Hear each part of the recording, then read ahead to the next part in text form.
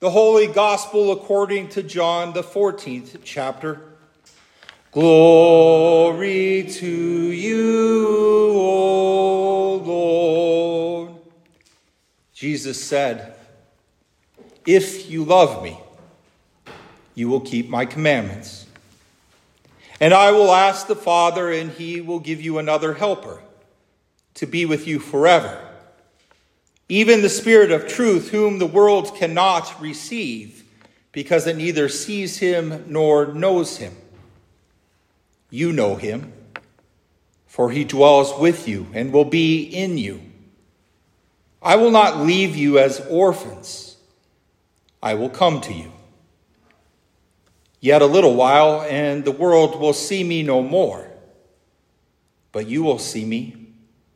Because I live, you also will live. In that day you will know that I am in my Father, and you in me, and I in you. Whoever has my commandments and keeps them, he it is who loves me. And he who loves me will be loved by my Father. And I will love him and manifest myself to him." This is the gospel of our Lord. Praise to you, O Christ. Please be seated. In the name of Jesus, amen. Well, seeing is believing. We've heard that recently, haven't we? And that is the creed of today's society that wants to see some verifiable evidence before placing trust in whatever the promise or proposition is, ranging from business deals to purchases that we make and relationships entered into or ended, right through to the vast amount of claims and promises made in the area of even spirituality as well. Now, some years ago, there was an article that was posted on the internet titled, "God Does Not Exist, and Religion is a Fairy Tale for Suckers." And as the basis of their assertion, the author writes this: "Please, please, please give me the power to be God for just 5 minutes. You wouldn't recognize this place. No disease, no poverty, no crime, no hunger, no suffering, no crack, no heroin, no tobacco. No evil people running everything, no ignorance, no war, no murder, no rape, no racism or discrimination, and no exploitation." Of course, this here isn't really anything new. The human race says that I'll believe that our God is real when I see demonstrable proof of such evidence. And that's because evil is seen so often that there can't be a God. This is their viewpoint. But to assert that evil is proof that God doesn't actually exist, well, it raises a greater problem. What kind of existence would it be where human beings and the world we live in is the product of just random chance? If there is no God, what hope do we have living in an existence in which sin, evil, and chaos rule unrestrained, empty of the hopes and means of deliverance from such a situation? Now, the person who posted this internet article asserts that there is no God based on what they can see. There's another problem with this. If the evil we see is evidence that God doesn't exist, then the overreaching moral code of our scriptures, of the Bible, well, it then becomes redundant. And to remain living under it is therefore viewed as a burden. So instead, the self, it becomes the final authority to determine just what is right and good. We should put no other gods above ourselves, for to do so would be to restrain freedom.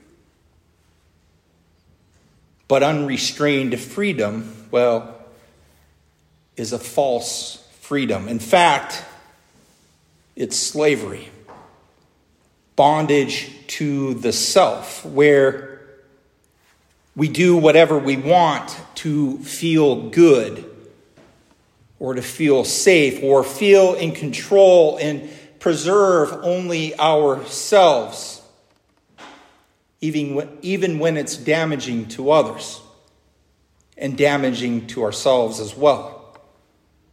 You see, unrestrained freedom is actually the source of evil. In our gospel reading for today, we hear of humanity's need for the one true saving God. Jesus, he says, "If you love me, you will keep my commandments." And the word here for keep, in its fullest sense, means to trust, obey, to submit to. If you love me, you will trust in what I command. But not everyone does trust in what Jesus commands. And if we are honest with ourselves, all of us at one time or another, we do not trust or obey what Jesus has commanded. And we find ourselves listening to our own hearts and reason rather than these words that Jesus has provided for us. And as a human race, that has been the case since Adam and Eve, when they fell to the temptation in the Garden of Eden, to treat God's word indifferently to, did God really say? And God, he dealt with this problem of sin and evil by taking upon himself the true man of Christ. And this is why Jesus says to the disciples in today's text, "Yet a little while, and the world will see me no more."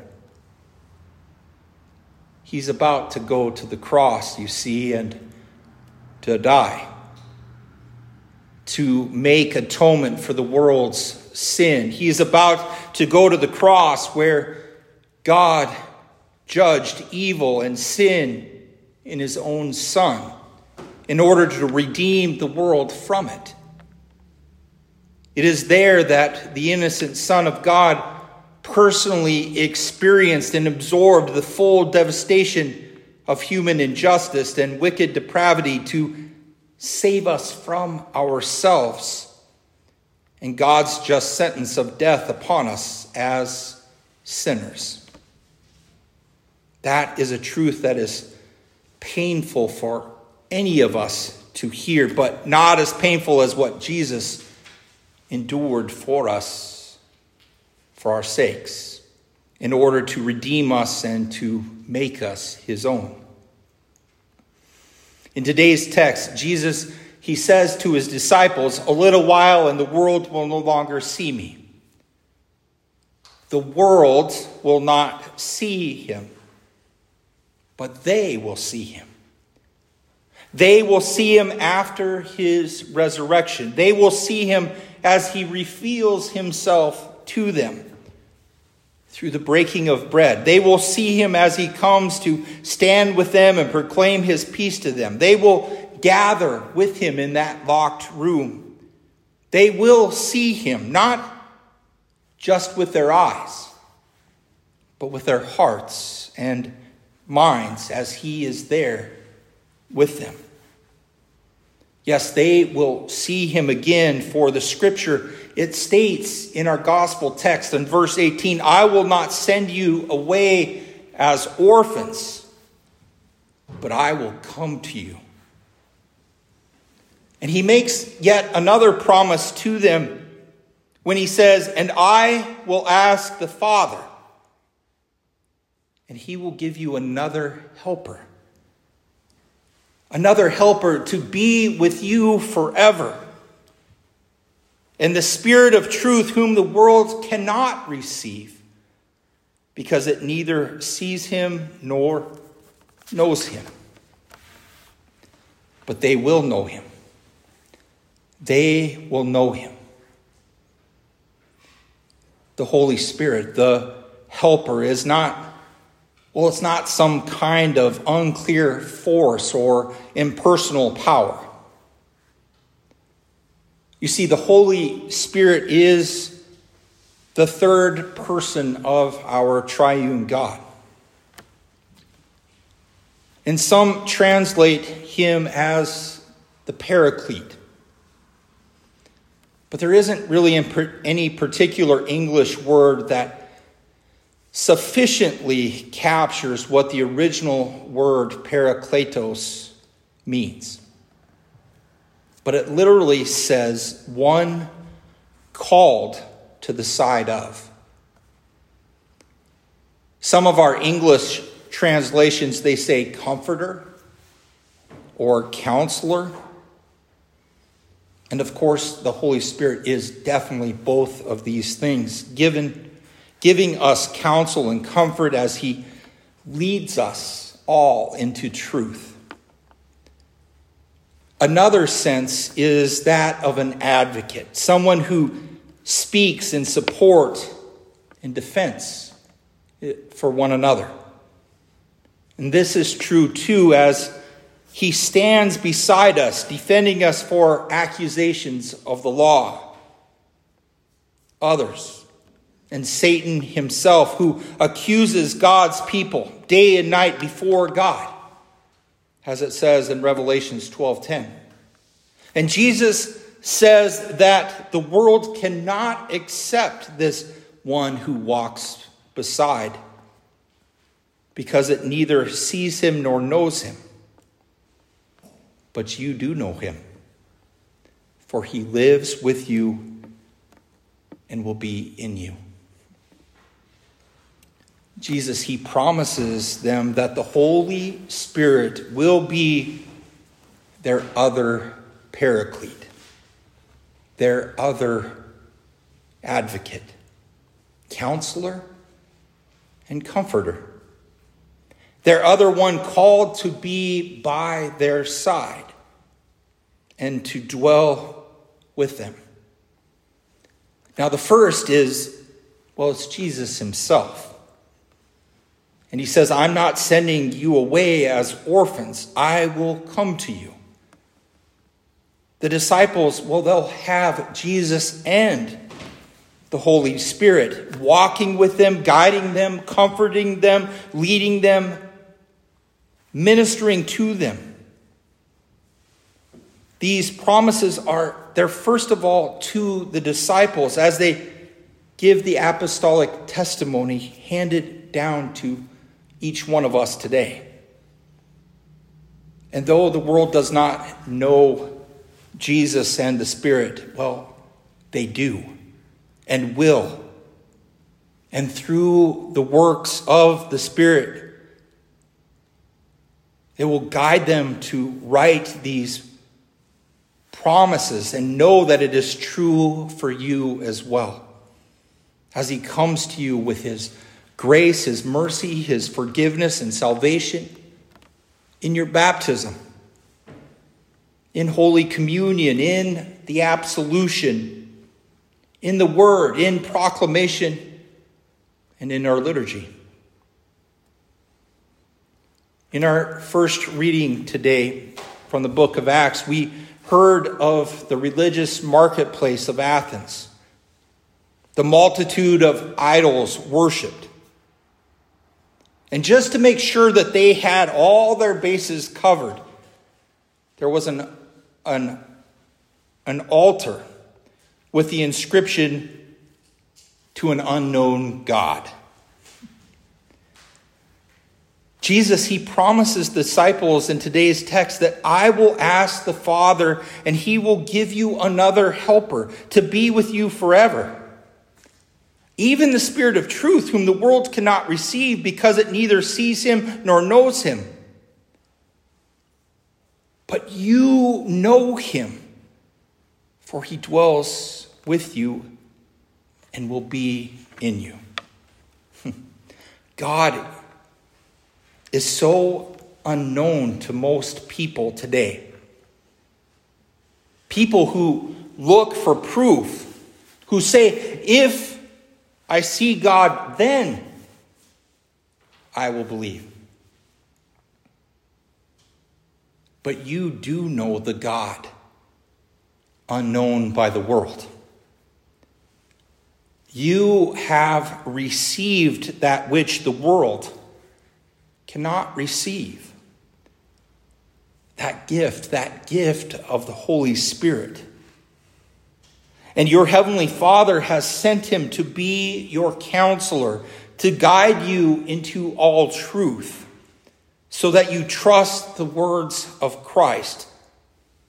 The entirety of our scriptures. Your heavenly Father has sent his Holy Spirit to be your helper, your guide, to walk with you and to stand by you and to empty every accusation that is brought against you of its condemning power. And listen to this. He is not like idols of gold or silver or stone. And he does not live in temples made by hands. But he lives in a temple that was made by his hands. Because he lives in you.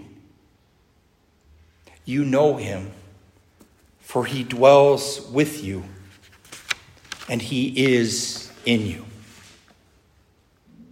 Now, dear saints, the Holy Spirit is with you and dwells within you together with Christ and his Father, who sent him to die on the cross and shed his precious blood to ransom you, that you would be his very own and have a dwelling place in heaven forever. Through the power of the Holy Spirit, you know the God whom the world does not know. And you don't know just about God, but you know God personally and relationally as he shares his own life and his blessings with you, Father, Son, and Holy Spirit. And that right there, that is how when we look around and are tempted to see only the horrible evil and heart-wrenching suffering, that we can be sure that our God is still a loving God. For the cross is where you see that God went to unconceivable lengths for you to punish such evil that is part of all of this human condition and free you from your own sin and death so that you will not be left orphanized in this world, but have a room in your heavenly Father's mansion, a place in which he has prepared for you. His mighty resurrection, which you share in through your baptism, is how you know his promise is true for you. Because I live, you also will live. Because God has given you faith to believe in your Savior, Jesus Christ, then one day you will see him with the angels and all the other saints in their glory forever and ever. Now may the peace of God, which surpasses all human understanding, guard your hearts and your minds through Jesus Christ, our Lord, and through our advocate, our helper, the Spirit. Amen.